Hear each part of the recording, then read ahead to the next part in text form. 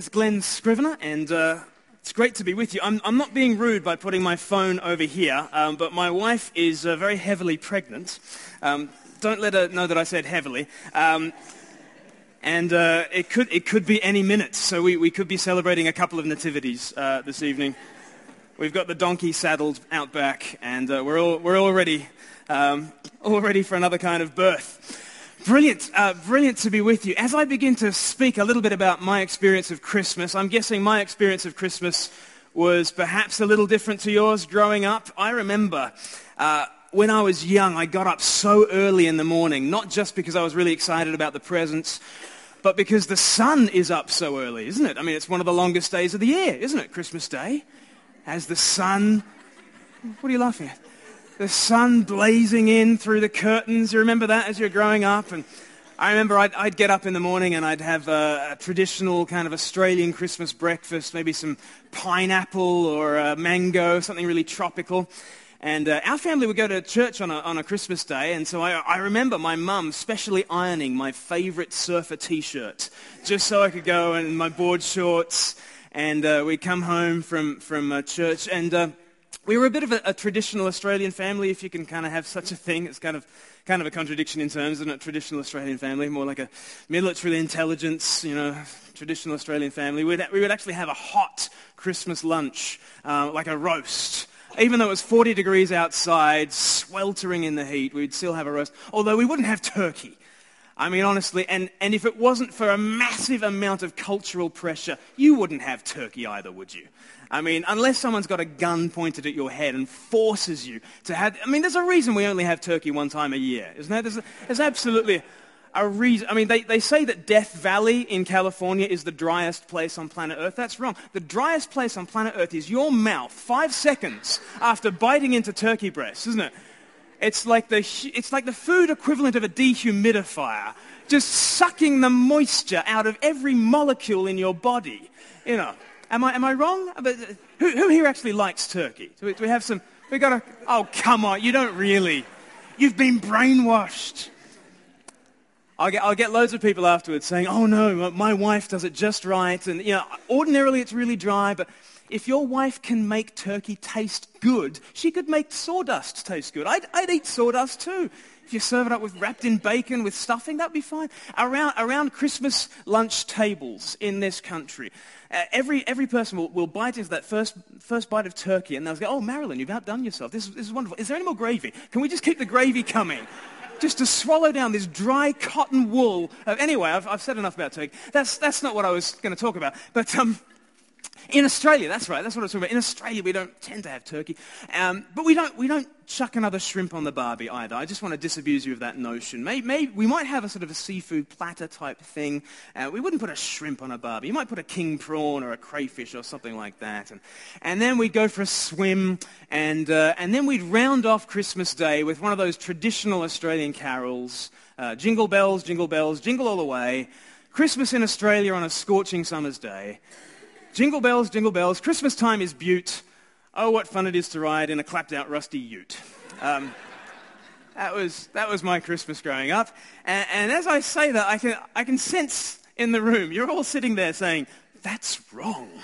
That's not how Christmas goes. You're ruining it."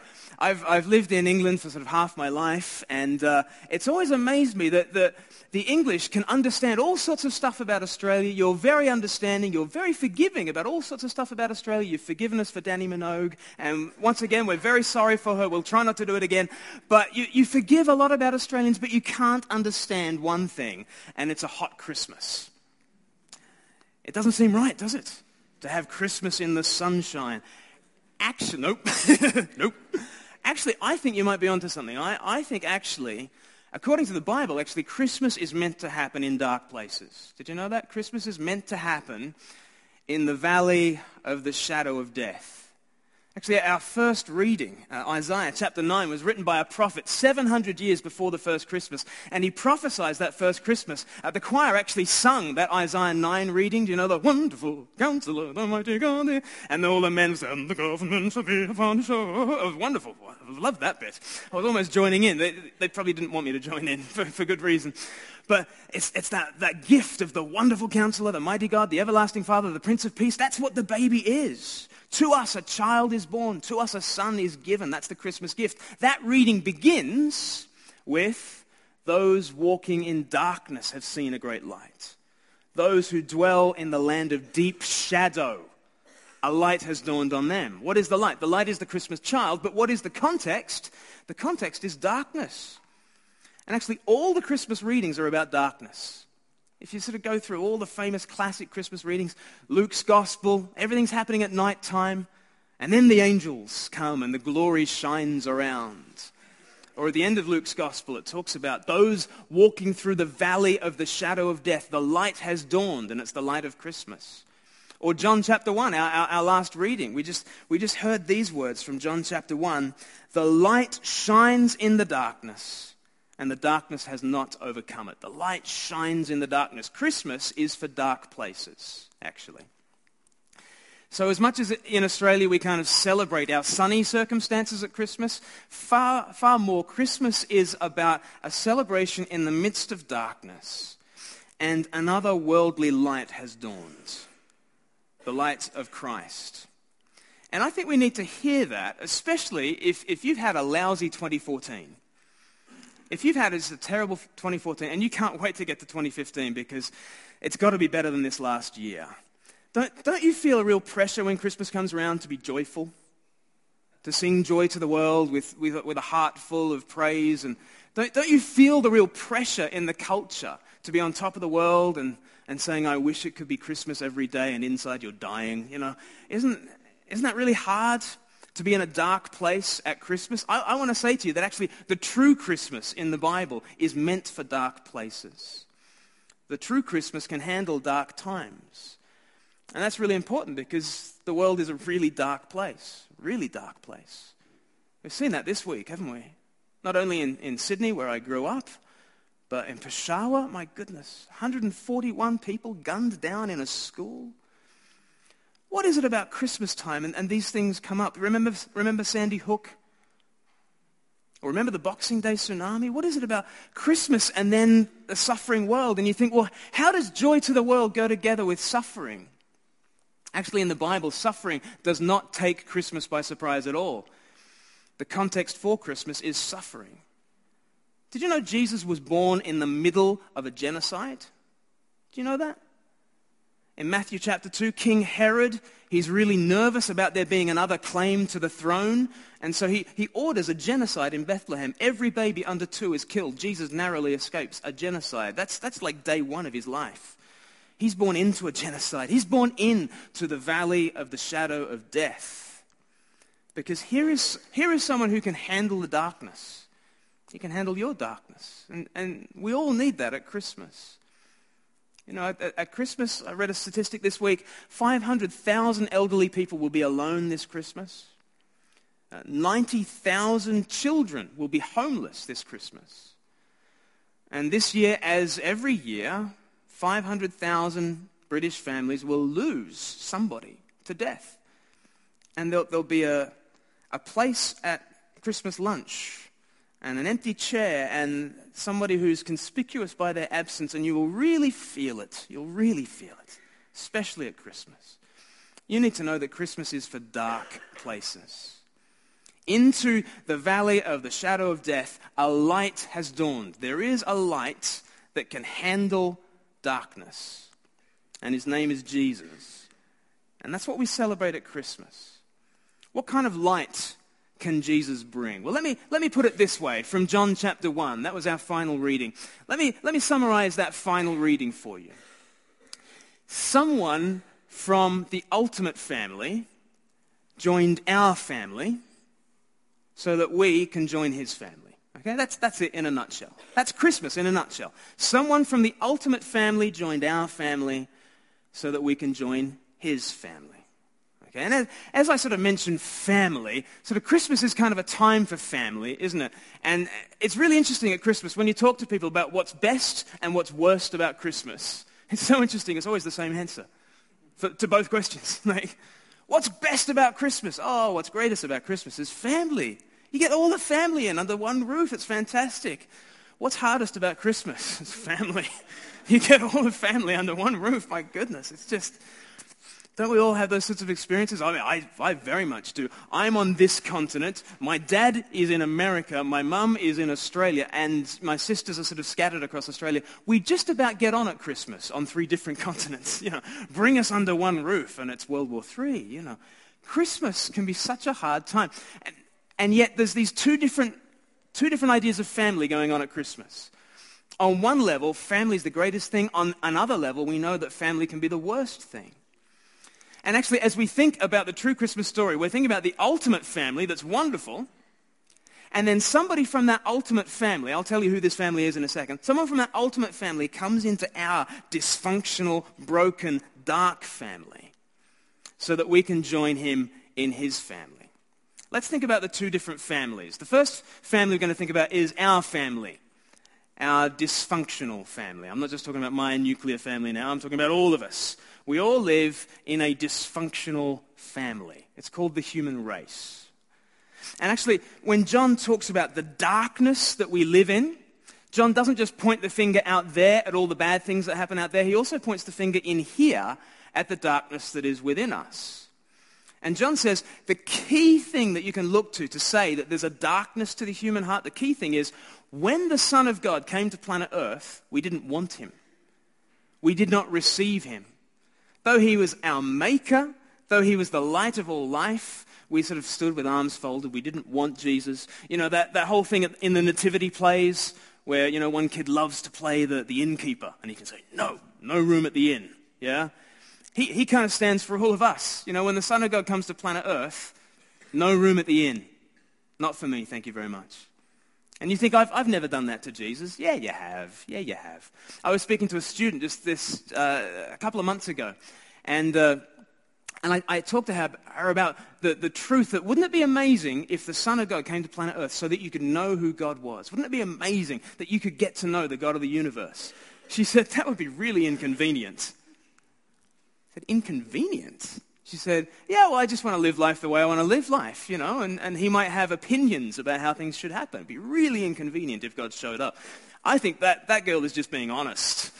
Isn't it really inconvenient for the Son of God to show up?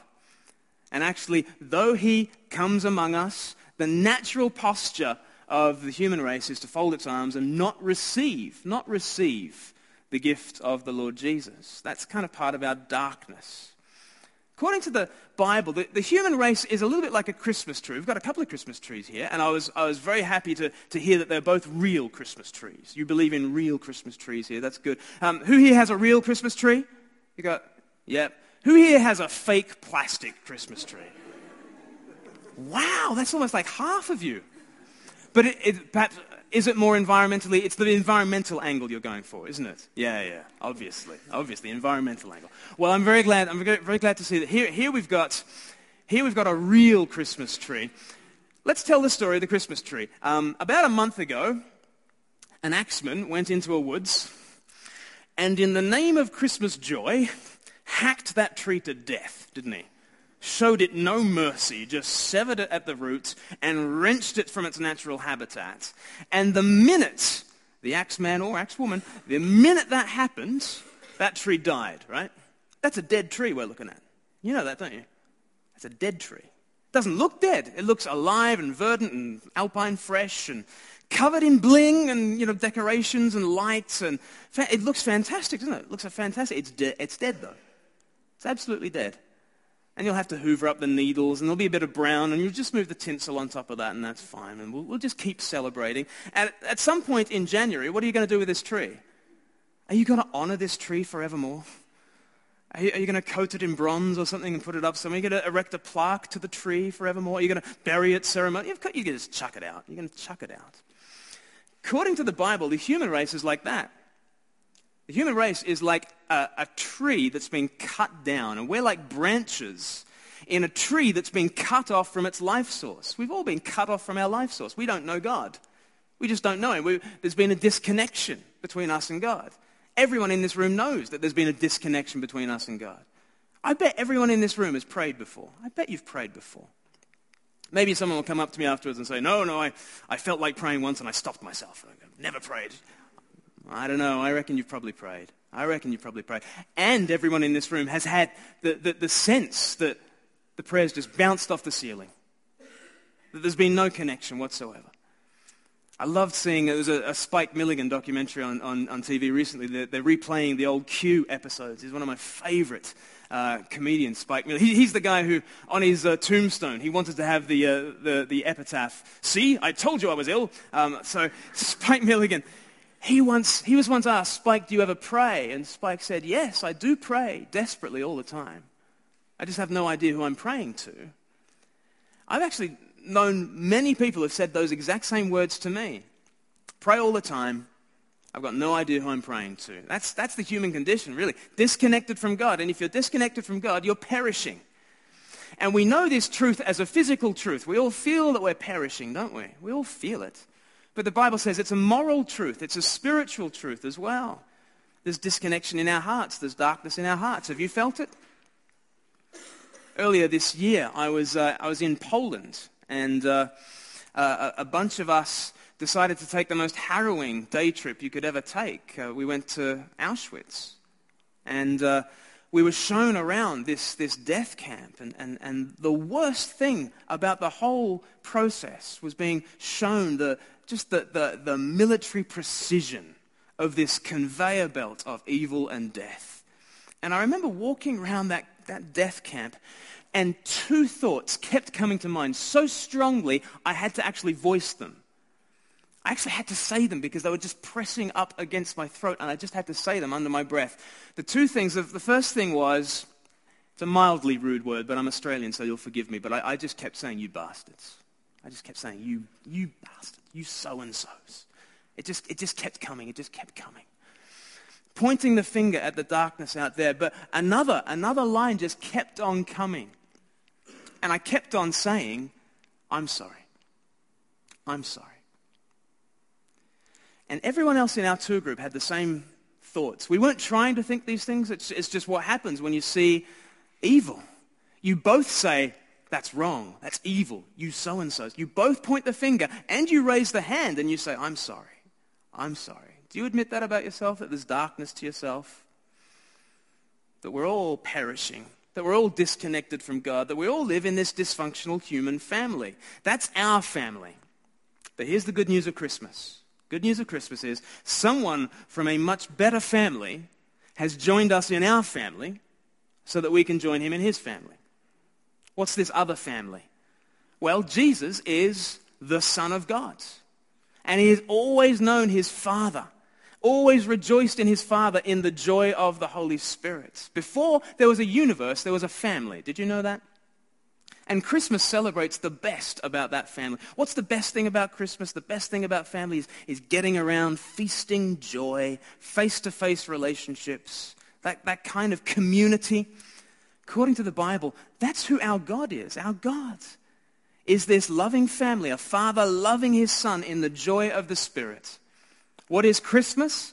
The son from that family becomes flesh. That's the verse from John chapter 1. He becomes flesh, becomes one of us, becomes our brother in every way. So that if we are brothers with him, then we get his Father as our Father. We get his Spirit as our Spirit. We get his future as our future. Now do you see why Christians sing joy to the world? In the midst of the valley of the shadow, in the midst of dysfunctional human living, we just raise our hand and we say, there's darkness out there and there's darkness in here, but Lord Jesus, you are light, and I want to receive you. And that's what happens at Christmas. Christmas is the ultimate present. You know, when you look into the manger, imagine you see around the ankle of the baby Jesus just a little gift tag, and it just says, "From the Father to you. To you.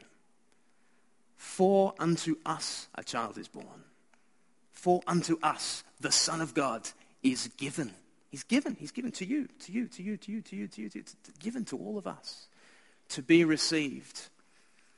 In a second, I'm just going to pray a prayer, and you might want to receive the gift of Jesus this Christmas. You just might want to say a really simple, "Jesus, I want you. I'm in the valley and I need help. I want you." And maybe you'd like to pray that kind of prayer. Maybe you're not ready to pray that kind of prayer. That's cool. We've got some services coming up, 10 a.m. Christmas morning. Come along, Christmas morning. Keep understanding more about Jesus. In the new year, there's a great new series that Rich and the others are holding here on a Sunday morning. New year, new start. Is that right? New year, new start. Why don't you make your first New Year's resolution right now and say, I'm going to find out more about this Jesus. I'm going to find out more about this gift of the Son of God who comes into our family so I can be brought into his family. I want to find out more. But will you not leave this place without deciding to do something about the gift of Christmas? Will you do something about the gift of Christmas? Maybe you'll receive the gift, or maybe you'll just pledge to yourself, you know what, I'm going to find out more. I'm going to keep searching. Will you do that this Christmas? In a second, I'm just going to pray a prayer. It's actually, we've already just sung it. We sung O Little Town of Bethlehem.